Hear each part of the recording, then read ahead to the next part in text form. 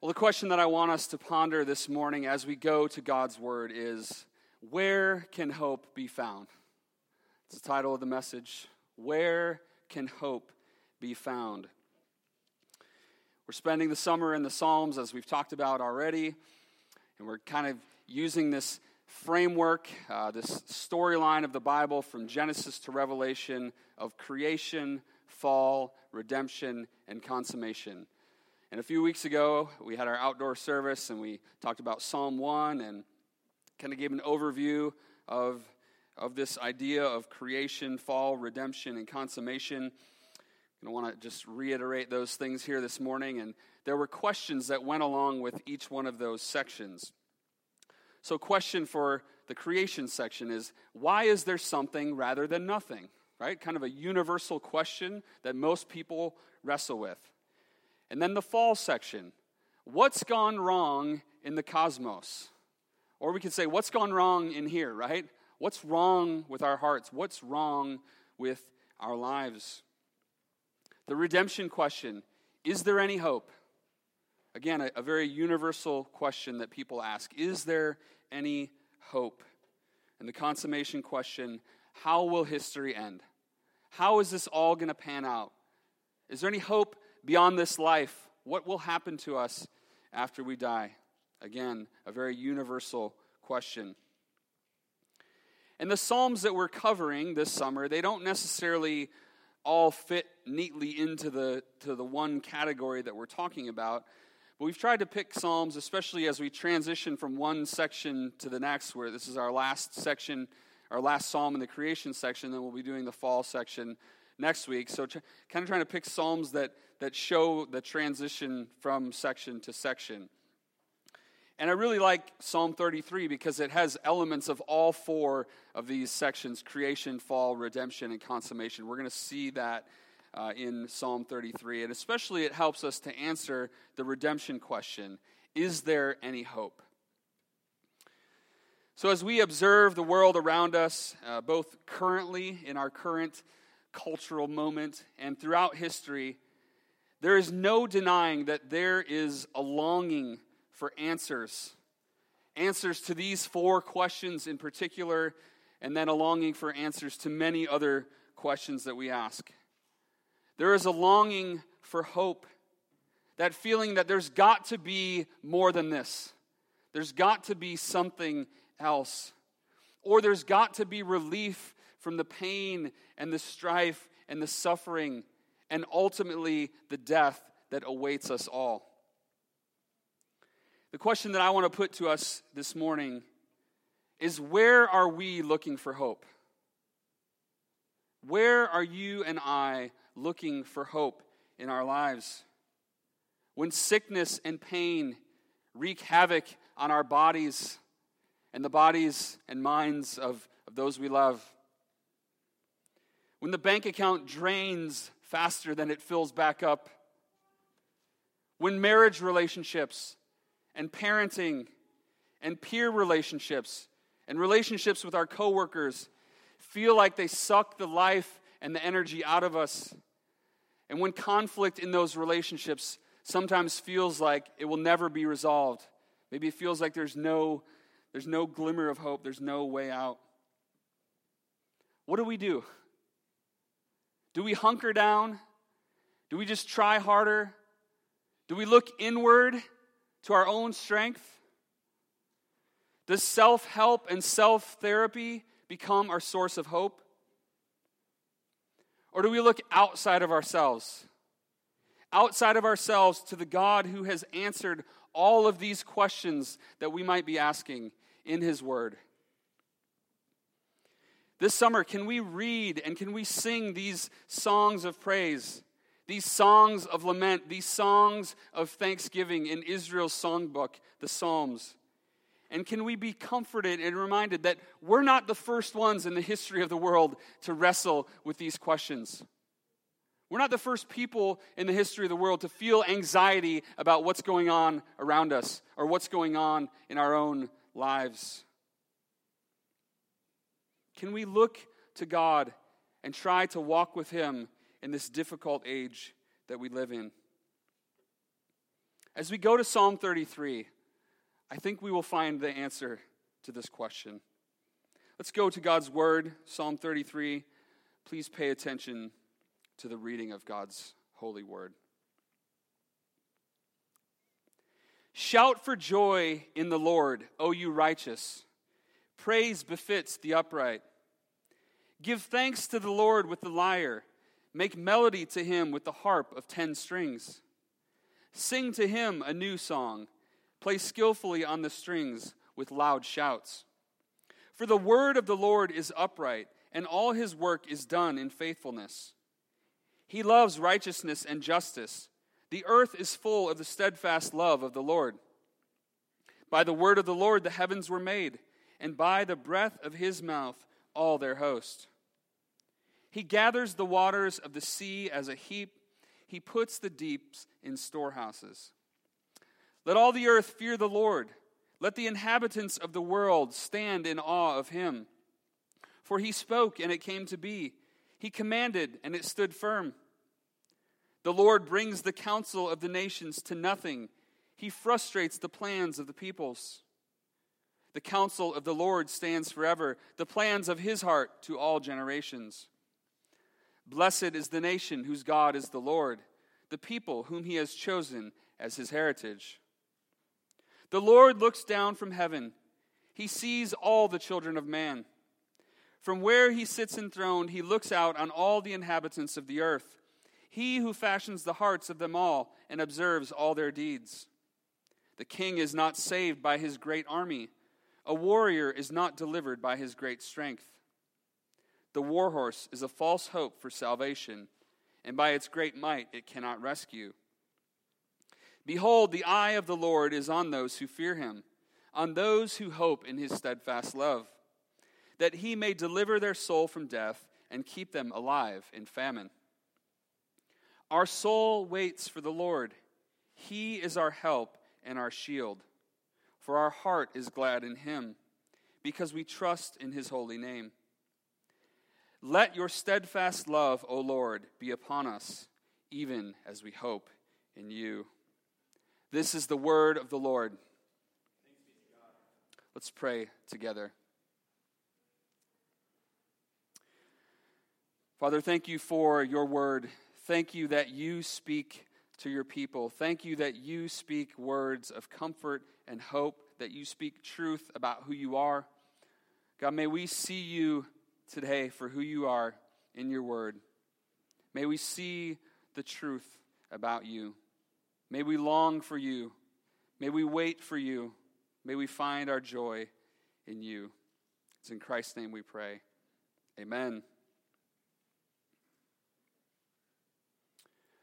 Derek Kidner, in his commentary on the Psalms, Psalm 33, he says, if the purest form of a hymn of praise to God, if the purest form of a hymn is praise to God for what he is and does, this is a fine example. And Psalm 33 is just that. It praises God for who he is and what he has done. And then it invites us to two seemingly opposite but equally important responses which bookend this psalm. We're going to look at those. Two seemingly opposite but equally important responses. The first response is in verses 1 to 3. It's a response of worship, and it answers the question of why we should worship God. In verses 1 to 3, there are 5 imperatives, 5 things that we are commanded to do. Shout for joy to the Lord. Give thanks to the Lord. Make melody to him. Sing to him a new song. Play skillfully. All of these things involve noise. They involve our voices. They involve instruments. This is the first time in the Psalms that instruments are mentioned in worship. And this type of noise, this type of music and singing is a response to who God is. It's an appropriate response. It's a response that we should have in our times of corporate worship. It's a response that we should have in our times of private worship and family worship. Maybe you don't play instruments or you're not proficient in, just have the kids start banging on the table or something. Just make a joyful noise, right? Make a joyful noise to the Lord. It's an appropriate response. And then we ask the question, well, why? Why should we do this? Why should we make a bunch of noise? Why should we sing loudly with our voices? And I love this psalm because it answers the question very clearly in verses 4 and 5. It starts with the word for or because. Why should we praise the Lord? And it talks about God's word and God's work. Because the word of the Lord is upright. Because all his work is done in faithfulness. His word is upright. That means that this Hebrew word means straight or smooth. It's not crooked or bumpy. And a lot of the times it talks about the way of the Lord or the Lord leading his people in a straight way. His word is upright. The path of the Lord is a straight path that we are to walk in. Kind of the opposite picture of this comes at the end of the book of Judges. It says there was no king in Israel, and everyone did what was right. Same word, right? Everyone did what was right in their own eyes. Okay, you see the difference there? The word of the Lord is right, is upright, and people are doing what is right in their own eyes. God's word is upright. It is true. Therefore, he is worthy of our praise and our worship. And then it says that his work is done in faithfulness. We can trust him. We can trust that he is going to do what he says he is going to do. In other words, his word and his work, they always match up. They always go together. There can be no hypocrisy in him. Unlike us, right? We say one thing and we do another thing. God cannot do that. He cannot lie. He cannot go against his word. So his word is true, and his faithfulness is, his works are all done in faithfulness. And verse 5 speaks to this idea. He loves righteousness and justice. This is not saying that the Lord loves to see righteousness and justice being done, though he does. He loves righteousness and justice, meaning this is who he is. His very nature, his very character is one of righteousness and justice. He is righteous. He is just. He is full of steadfast love and faithfulness. I think these four terms here are one of the most beautiful descriptions of who God is. We see this in Psalm 89, verse 14. It says, righteousness and justice are the foundation of your throne. It's talking about God as the king. Righteousness and justice are the foundation of your throne. Steadfast love and faithfulness go before you. And this ties all these descriptions of the Lord together and again points to his majesty as the king over all the earth. Similar language is used in Psalm 97, verses 1 and 2. It says, the Lord reigns. Let all the earth rejoice. It calls us to a response. Let the many coastlands be glad. Clouds and thick darkness are all around him. Righteousness and justice are the foundation of his throne. The rest of Psalm 97 goes on to talk about God's role as creator and king. And it echoes Psalm 19 that we saw last week. The heavens declare the glory of God. The sky above proclaims his handiwork. Verse 6 of Psalm 97 says, the heavens proclaim his righteousness. So his glory, his righteousness, his faithfulness, his steadfast love, all of these things are seen in his creation. And I think the how we should worship, and the why of worship makes sense when we rightly embrace who God is. And this why question can be very frustrating sometimes when we're the ones asking it. We've all been the kid asking our parents, why is the sky blue, right? Why is water wet? Why can't I stick a knife in the toaster or in the electrical socket, right? Why can't I eat ice cream after 10 p.m.? As a parent, trust me, answering the why question sometimes can be infuriating. A lot of times the answer is, because I said so. Which might be a true and appropriate response sometimes, but it doesn't always get at the heart of the question. Why should we worship God? Why should we sing with our voices and play with instruments? Because he said so, right? God saying because I said so and parents saying because I said so aren't exactly the same thing. God's word holds that authority because of who he is.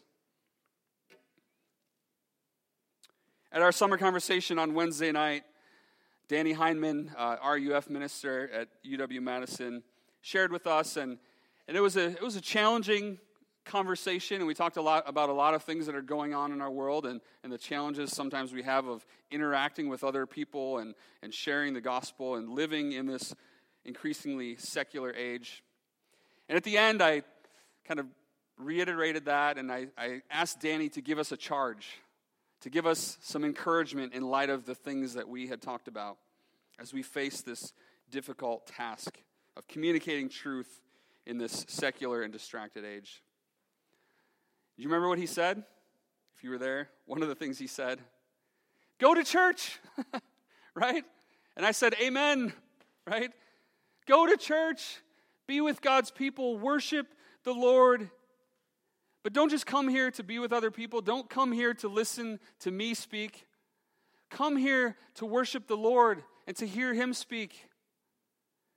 This is your one place of refuge that you can come in your week and hear the Lord speak. Not that he doesn't speak to us in our personal devotion times and times with him, but corporate worship is so important in our lives.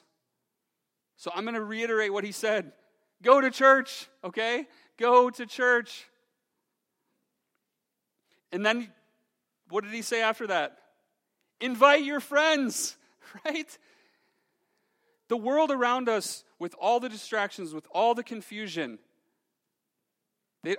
listen, I love recommending a podcast or a book or something to my friends who aren't Christians. Hey, read this, think about these things. I love meeting over coffee.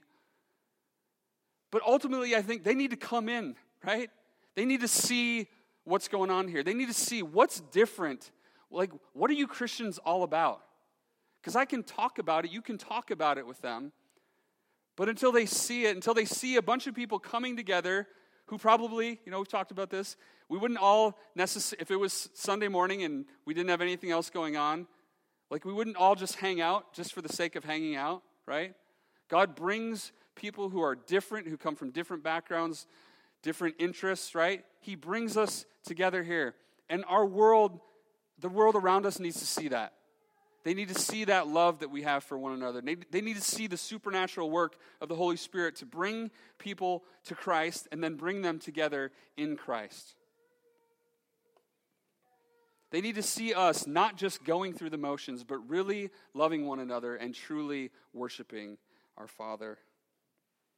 So Living Stone, let's be that kind of church. Let's be that kind of people who trust our Creator and King and respond to him appropriately in our worship and our service of him and others. Now we're going to look at the middle section of this psalm, verses 6 through 19. If you're taking notes, we're going to see three things. We're going to see God's role as Creator and King. We're going to see two competing counsels, and we're going to see two competing hopes. So again, God's role as Creator and King, two competing counsels, two competing hopes. First, God's role as Creator. We see this in verses 6 through 9.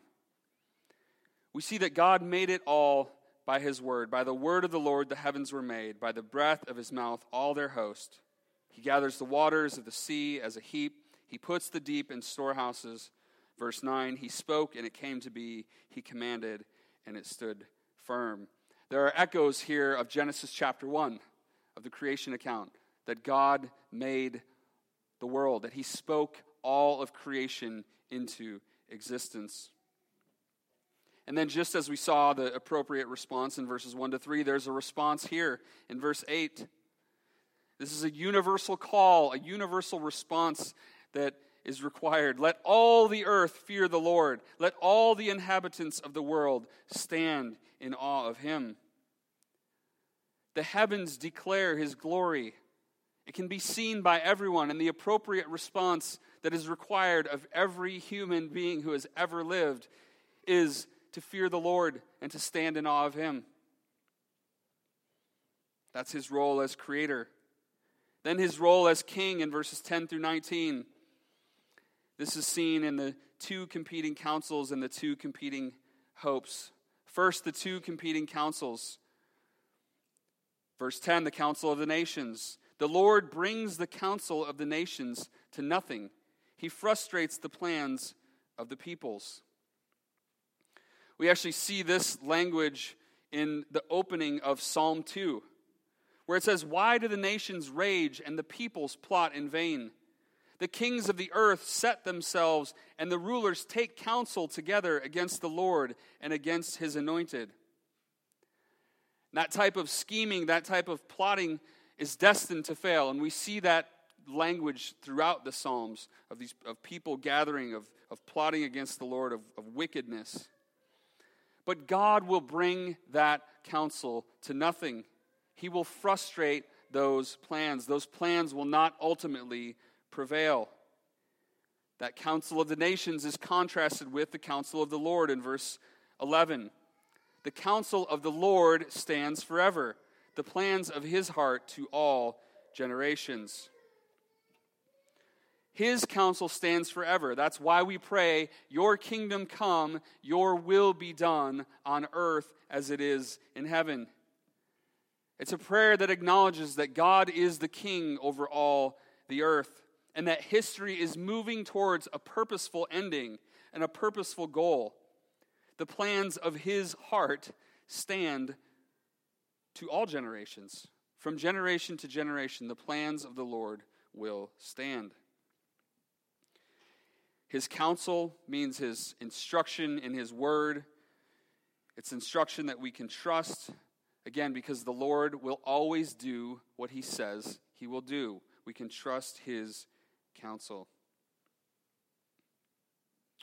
Verse 12, just want to say a quick side note on this. "Blessed is the nation whose God is the Lord, the people whom he has chosen as his heritage." If you Google Psalm 33, verse 12, and the images come up, the first one that I saw, "Happy 4th of July," with an American flag and this verse on it. Okay? This verse is not for t-shirts and coffee mugs with an American flag on it. Okay? This verse is talking about the church of Jesus Christ. We are the people. We are the nation that God has chosen as his heritage. Now, no doubt in its original context here in Psalm 33, this was about the nation of Israel.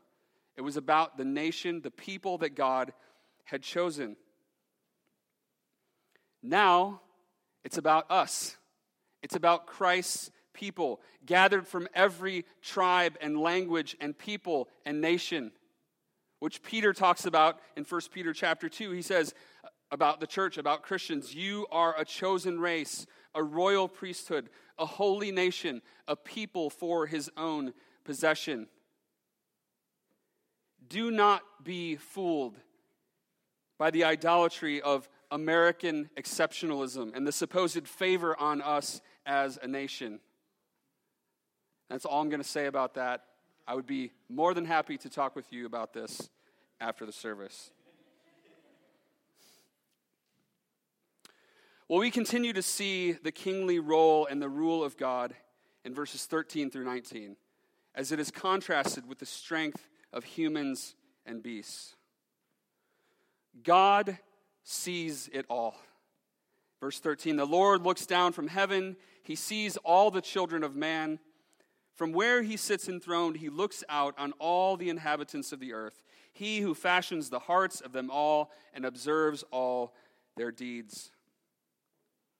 There is no fooling him. There is no fooling the Lord. He made our hearts. Contrast that with verse 11. The plans of his heart to all generations, right? Our hearts. He knows our hearts. He knows the folly in our hearts. And he knows our deeds, right? He sees us. He observes all our deeds. And our deeds are what? They're wicked.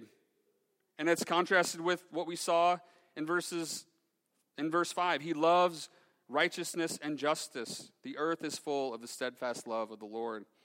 So we begin here to start to see these contrasts between God and us. And we start to see the reality of the fall, right? We start to see what happens to us because of sin. How God is pure and holy and righteous, and we are not. We are fallen creatures, and we're going to be digging into that theme a lot over the next 3 weeks. And then the psalmist gets very specific here, beginning in verse 16. And James, thank you for pointing these things out to the kids. The king is not saved by his great army. A warrior is not delivered by his great strength. The war horse is a false hope for salvation, and by its great might it cannot rescue. This language here of deliverance and salvation and rescue, this is the longing of every human who has ever lived. A longing for deliverance from the effects of this fallen world. And the natural fallen inclination of our hearts is to look to human power, right? To look to armies and these parts of the armies that we see. And what we do see from this psalm is a failure of all of these things pictured, and that's pictured especially in the war horse. The war horse is a false hope for salvation. So the two competing hopes. The first one is the hope in men, in beasts, in our plans, in our schemes. But we see here in this psalm that our only hope is in the God who sees it all. Our only hope for deliverance is in the God who sees it all. Verses 18 and 19. Behold, the eye of the Lord is on those who fear him, on those who hope in his steadfast love, that he may deliver their soul from death and keep them alive in famine. Delivering their soul from death. This is answering those redemption and consummation questions. Is there any hope? And what's going to happen to us after we die? The Lord will deliver our souls from death if we hope in him. And he will keep us alive in famine. I think the imagery here ties in well with Psalm 1 and Jeremiah 17, the image of the tree. The tree whose leaf does not wither. The tree who does not fear when heat comes, is not anxious in the year of drought, and it does not cease to bear fruit. In other words, it is kept alive in the famine. In Psalm 1, it's a picture of the person who delights in the law of the Lord and who meditates on the law of the Lord day and night. In Jeremiah 17, it's a picture of the person who trusts in the Lord. So what does this imagery evoke in our hearts? Both this imagery of failure of armies and warriors and war horses, and this imagery of the tree, this imagery of being delivered, of being saved by the Lord and being sustained by the Lord. Well, thankfully, the psalm doesn't end here. It doesn't leave us hanging, doesn't leave us left to guess how we should feel. The psalmist tells us in the last 3 verses where we get a clear answer to our question of where hope can be found. So where can our hope be found? It's interesting, if you look at this psalm, talked about how it kind of is bookended by 2 different responses. A lot of commentators point out how the difference between the beginning and the end. The beginning is this loud, jubilant, joyous burst of praise. It's active and it's loud. And then the psalm ends with this quiet trust, this quiet hope. Notice the words that we see in verses 20 and 21. Our soul waits for the Lord. He is our help and shield. For our heart is glad in him because we trust in his holy name. Notice these words here. Our soul waits. He is our help, our shield. Our heart is glad in him. We trust in his holy name. These are corporate pictures of us gathered together as the people of God, trusting in the Lord together. That's one of the beautiful things about the Psalms. There's a lot of individual Psalms throughout the 150 Psalms that are maybe David just talking about his own struggles, but there are many corporate Psalms. And these are great for us to get a picture of what it looks like as the people of God, to wait, to trust, to hope together. Then the appeal in verse 22 to the Lord. Let your steadfast love, O Lord, be upon us, even as we hope in you. So my question is, do we hope in him? Do we hope in him alone for deliverance, for salvation? Do we hope in him alone to keep us alive in the time of famine? Well, what did this hope look like for the psalmist and for his contemporaries? It was mostly forward-looking. Obviously, God had already delivered them from earthly enemies in the Exodus, delivering them out of Egypt. But their ultimate hope was still a hope of future deliverance. In fact, a hope in a future deliverer. This messianic hope is strong throughout the Psalms. I think I might have mentioned it a couple weeks ago, the question of which one of the Psalms are messianic Psalms, and the answer is all of them, right? All of the Psalms point us to Jesus. Now there's some, Psalm 22, Psalm 110, that are very specific, that are quoted in the New Testament, but all of the Psalms are messianic. They all point forward to the hope that can be found in Christ alone. But I love this psalm because it looks back at who the Lord is as creator, as king, as judge, as deliverer, but it also looks forward. And for us today, as God's redeemed people, the church, we also look back, right? We look back to the incarnation and the life and the death and the resurrection of our Lord. He is the creator and the king and the judge and the deliverer, just as this psalm says. But we also look forward. We look forward in hope. Hope that is found in the gospel. Hope that is found in the truth of who Jesus is. Hope that looks to the majesty and perfection of God's creation. Hope that laments the tragedy of our fall into sin. Hope that rejoices in the redemption that Christ has accomplished for his church. And hope that looks forward to the glorious return and reign of Christ when we shall be like him because we shall see him as he is. Brothers and sisters, let us hope in Christ both now and forevermore. Let's pray together.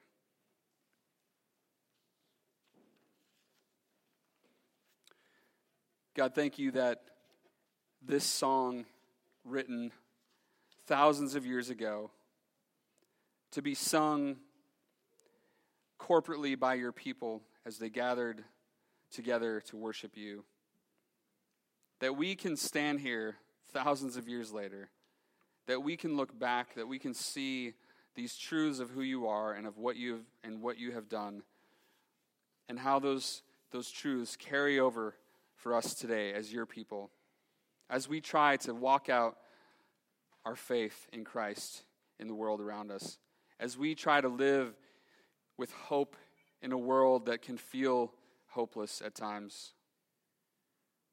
God, help our souls to wait upon you.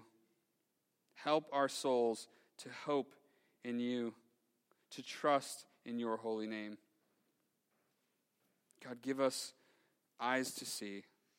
Give us hearts to embrace you, to live our lives for you, and then to go out into the world around us and proclaim the goodness of who you are. We praise you in Jesus' name.